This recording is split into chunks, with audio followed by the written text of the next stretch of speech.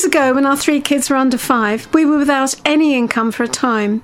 That Christmas, we were overwhelmed with family gifts, but we couldn't afford to buy each other anything, or our kids much at all. That mountain of presents, most of which would be discarded quickly, made me feel shame and guilt, and I still feel sick at the excesses of Christmas shopping, to the point where I'd just rather not. Moving on a few years, we suffered the loss of our mums and other very close relatives in a short period of time. Today, I sometimes think of myself as viewing Christmas through these lenses of these experiences. And yet, the real story of Christmas is vastly different. The baby Jesus was to die as an adult, but promises we would never be left alone. His death isn't to be grieved, it is a birth into better. And he received gifts, kind of. His first visitors, the shepherds, brought nothing but themselves, invited to see and tell. Much later, he receives treasures, not one-week wonders, lasting, significant treasures.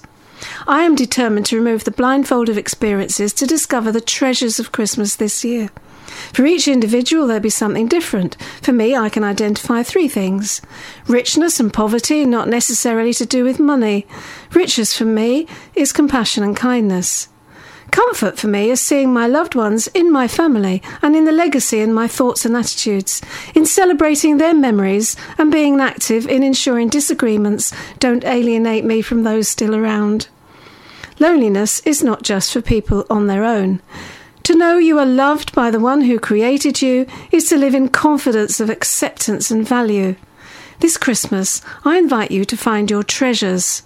In every situation, in every person, in every day, know that despite everything else that blinds us to our true identities, you are worthy of treasure and very, very precious. Jesus is celebrated because he promises to never leave us on our own.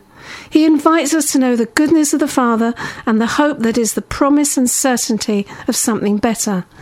Know that you are a precious son, precious daughter, loved without judgment, always. Find him and the treasure of who you are this Christmas time. Thanks for listening to our podcast today, and we hope you enjoyed it.